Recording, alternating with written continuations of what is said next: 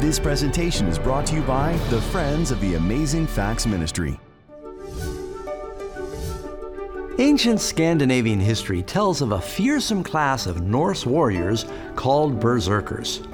To appear more terrifying, these berserkers would dress themselves up in the skins of bears, wolves, or other wild animals. Before entering battle, berserkers whipped themselves into a crazed frenzy, biting their shields and howling like animals, possibly aided by mind-altering drugs.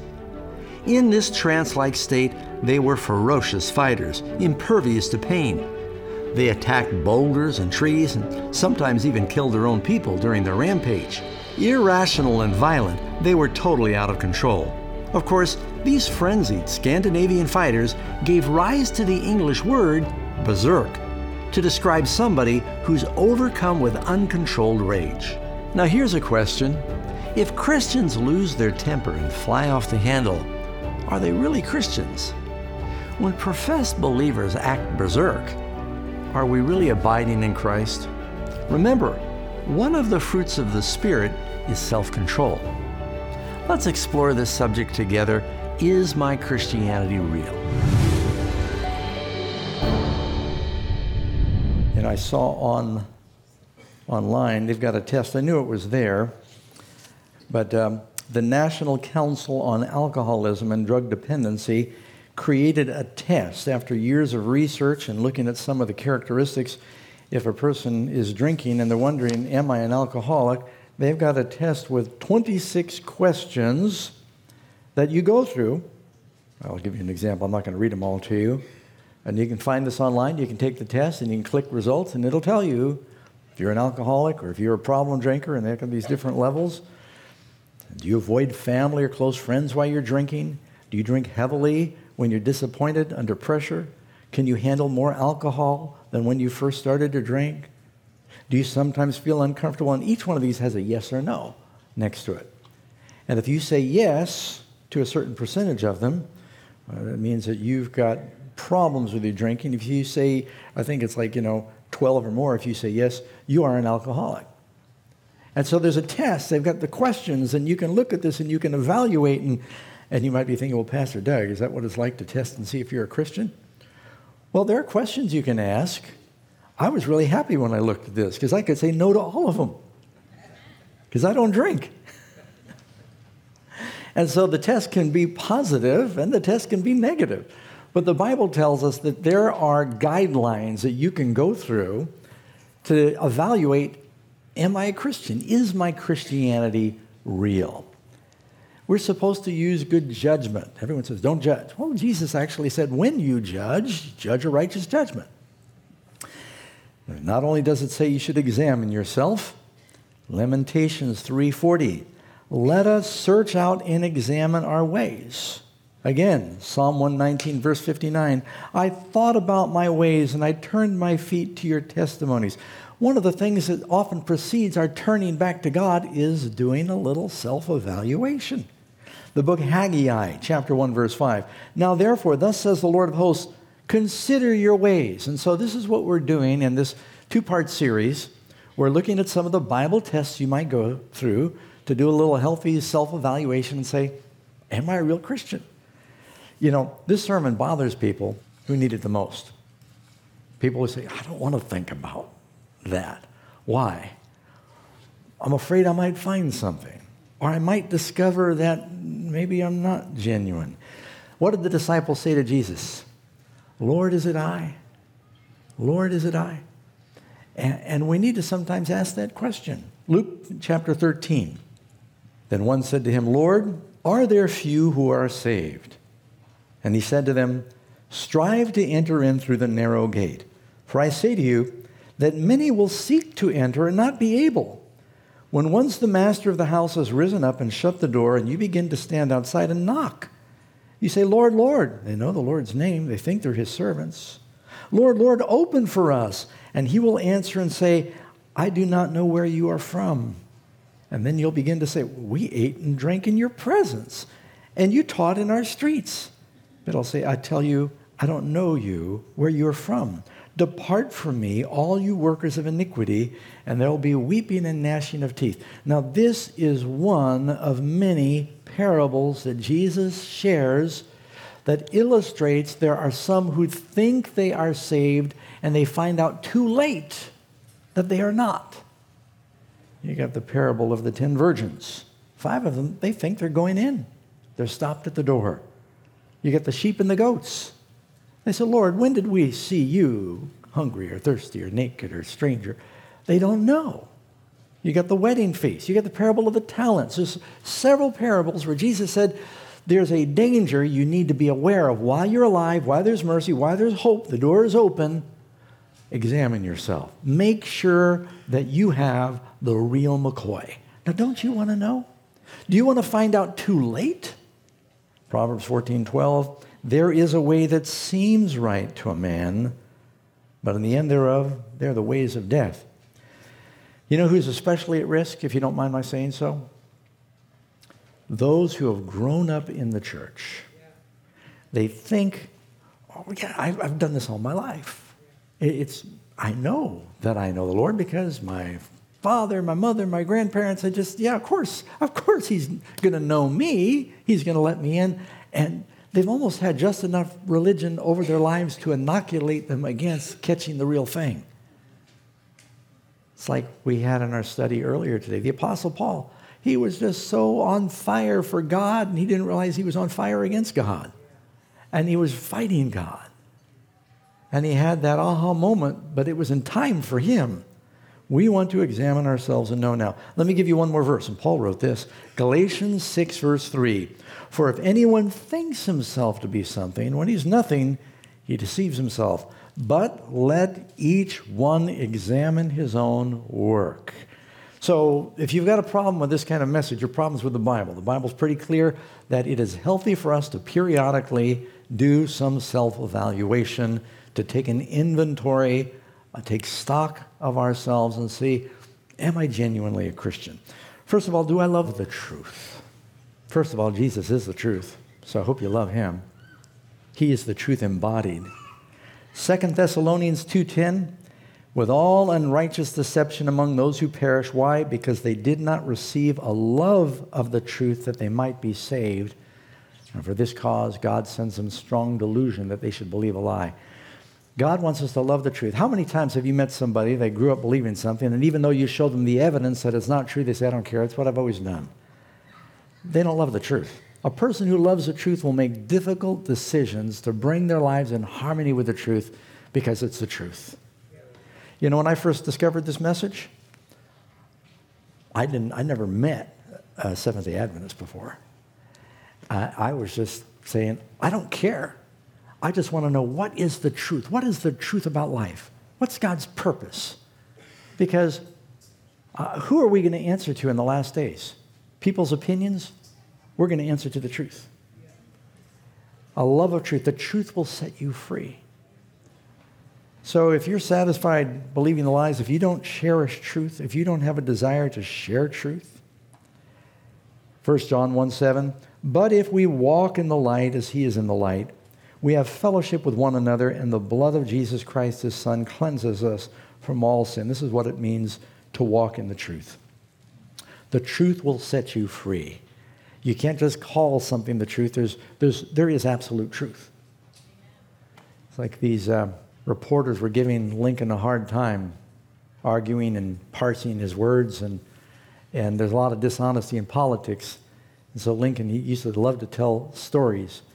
And he said, how many legs does a dog have? And they said, 4.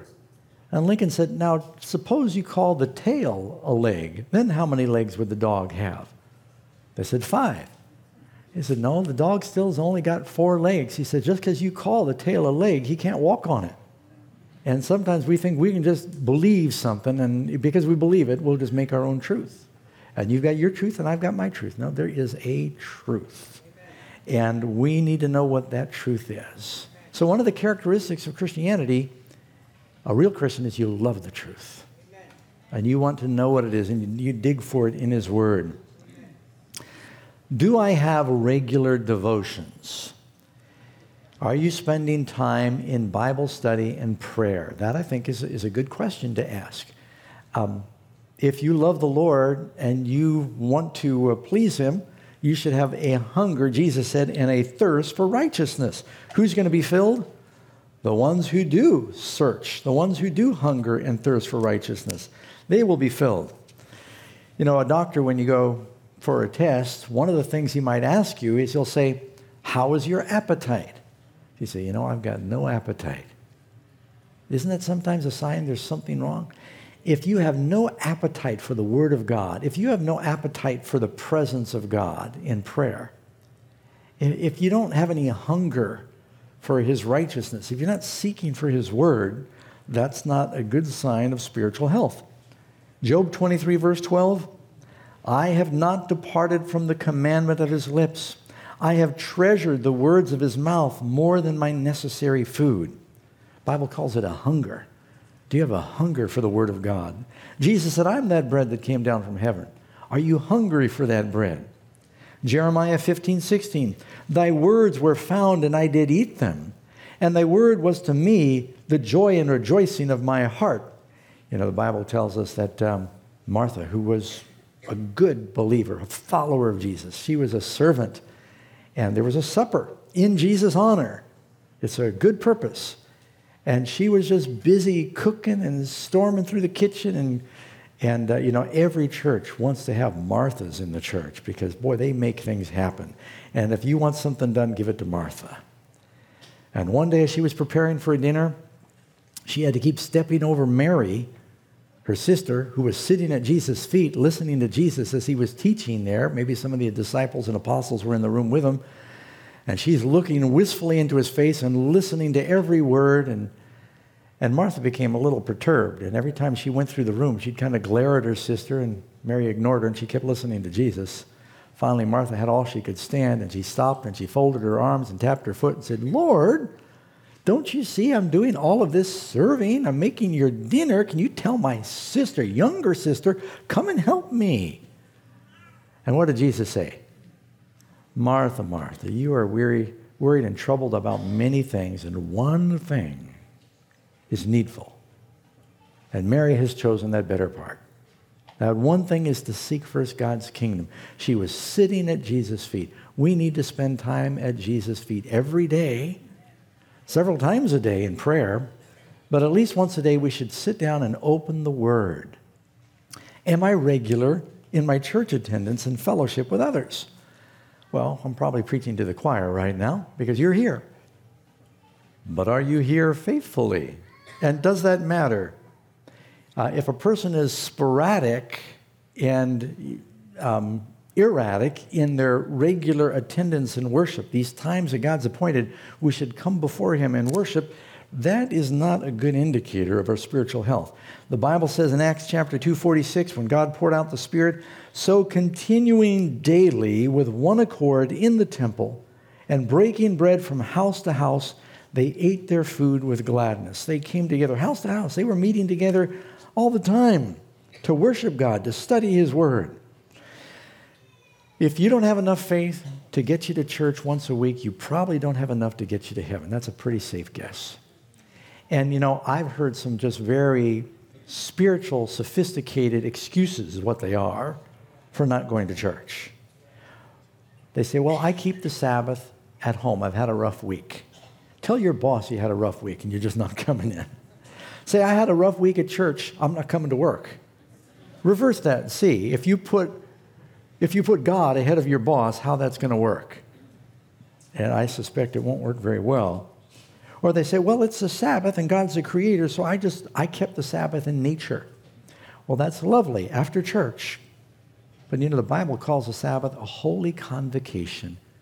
That's Leviticus chapter 23. And what does convocation mean?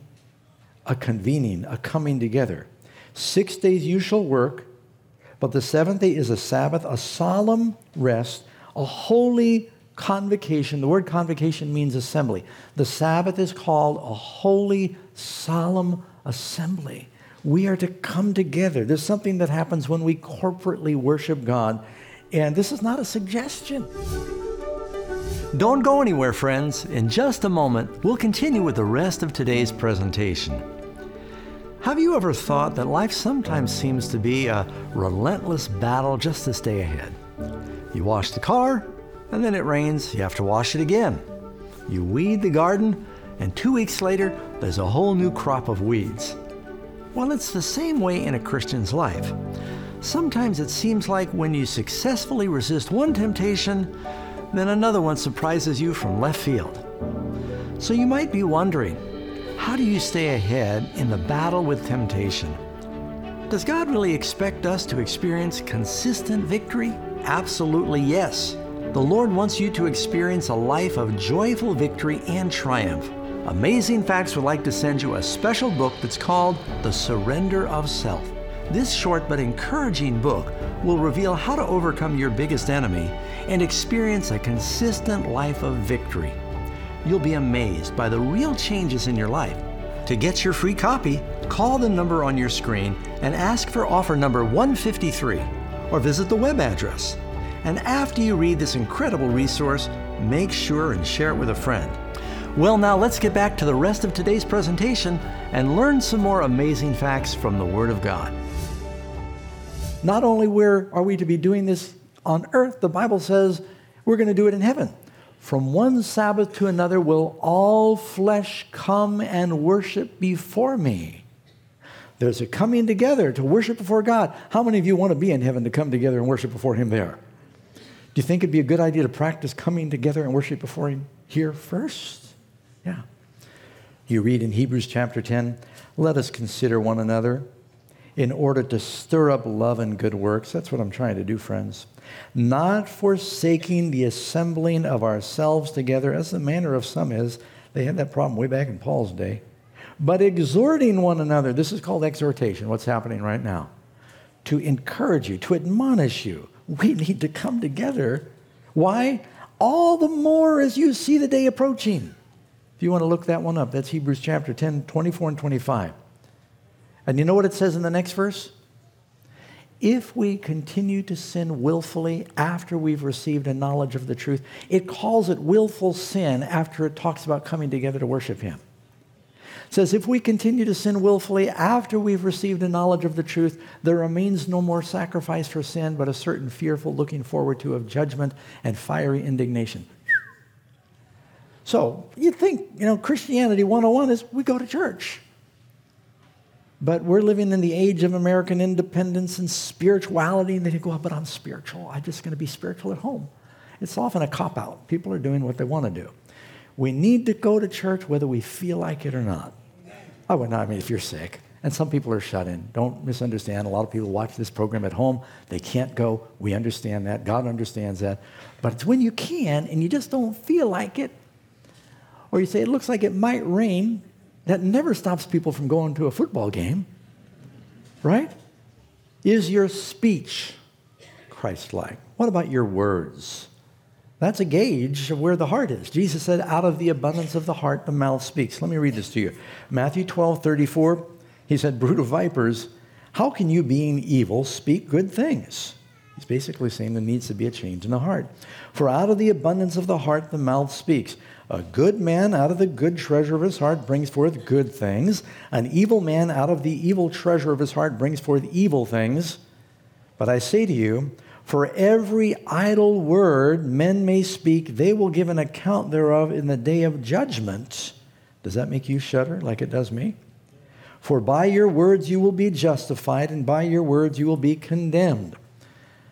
One of the chief editors of Christianity Today shared a story that they were traveling with a friend from San Francisco to Chicago, and his friend got pulled out of line for one of these random security checks. And he ended up getting on the plane last. As he's getting on the plane, he's sitting down next to the editor. The editor says to him, just loud enough for others to hear, so why did they pull you out of line? Was it your beady eyes or the explosives? He says, kidding. One of the other passengers heard that. They said something to the flight attendant. The flight attendant put him off the plane. They called airport security. And in the process of interrogating him, doing all this research on him, the plane left without him. And Finally, they realized he was joking, even though it's a real bad idea these days to joke about that. They had to wait in the airport. He said it was just a few, this is a Christian, a few idle words. But the airports and the airline companies, they don't take any risk with who they let through the gates of a plane because it could endanger everybody else. Is God less careful about what happens in heaven and getting through his gates? And so you've got to be careful what we say. The Bible has a lot to share about this. Ephesians 4:29.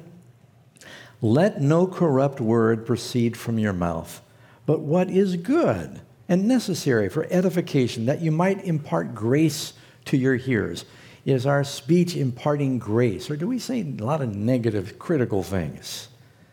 Someone said, be careful what you do with the tongue. It's a slippery place. James chapter 3, verse 2.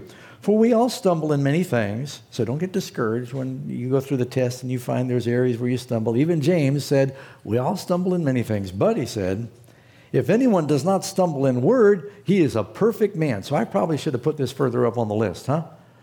If you can control what you say, if you don't engage in gossip or exaggeration, that sometimes is another way of saying lying, if you're honest, if your speech is always calculated to bring glory to God.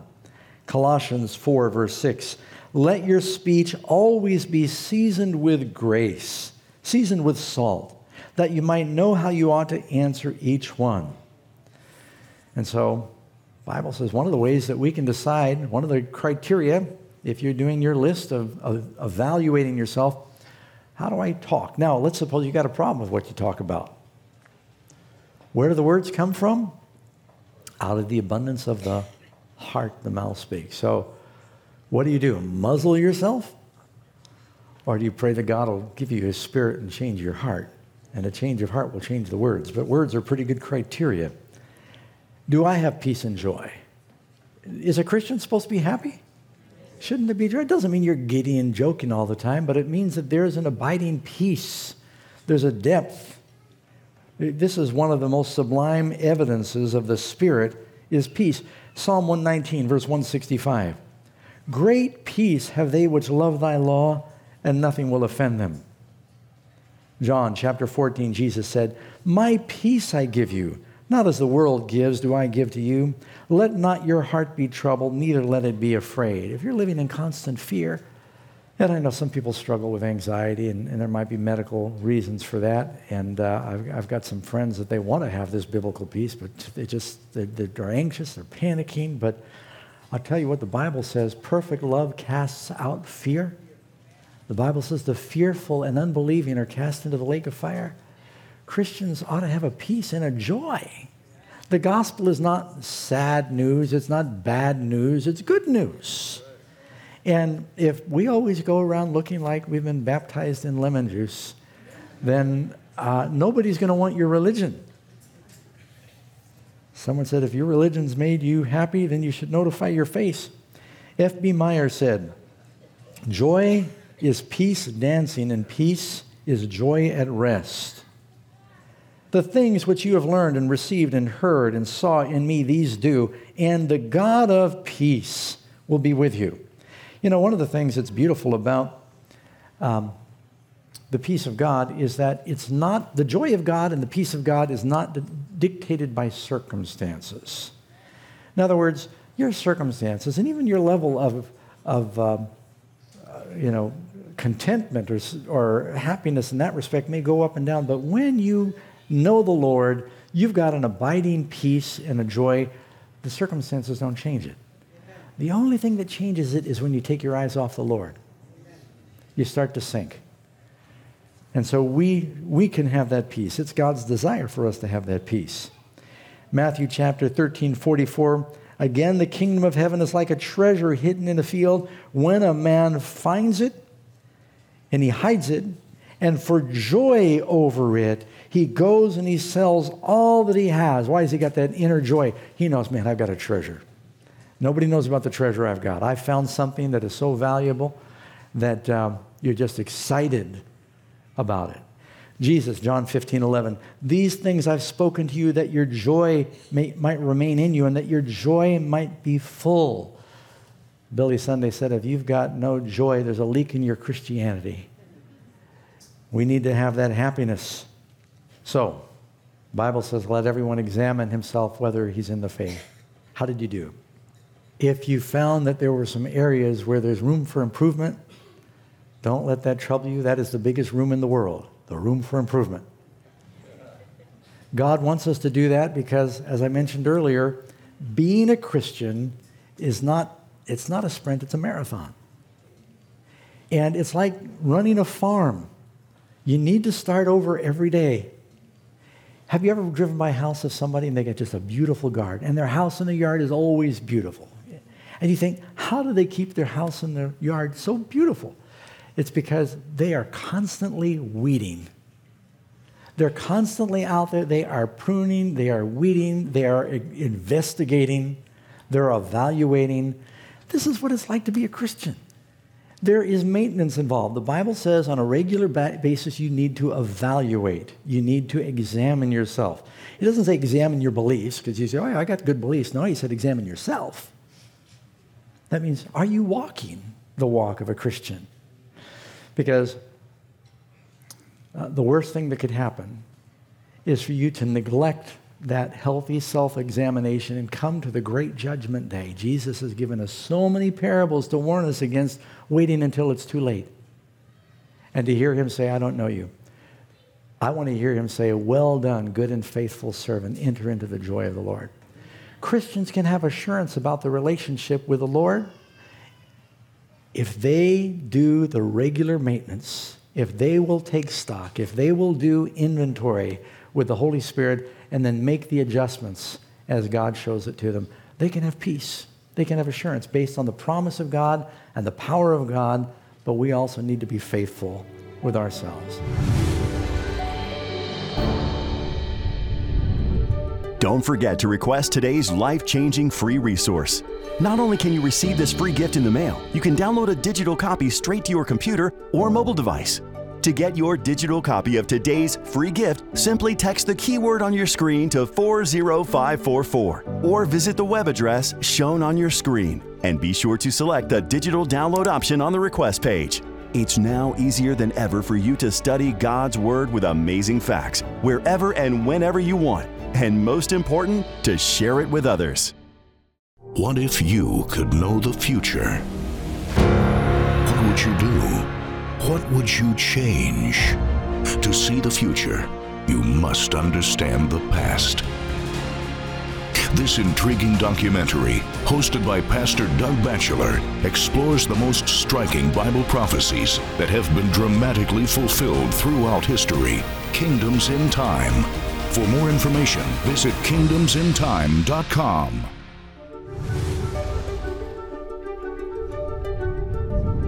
Don't forget to request today's free offer. It's sure to be a blessing. And thank you for your continued support as we take the gospel of Jesus Christ to the world. We hope you'll join us next week as we delve deep into the Word of God to explore more amazing facts. This presentation was brought to you by the Friends of the Amazing Facts Ministry.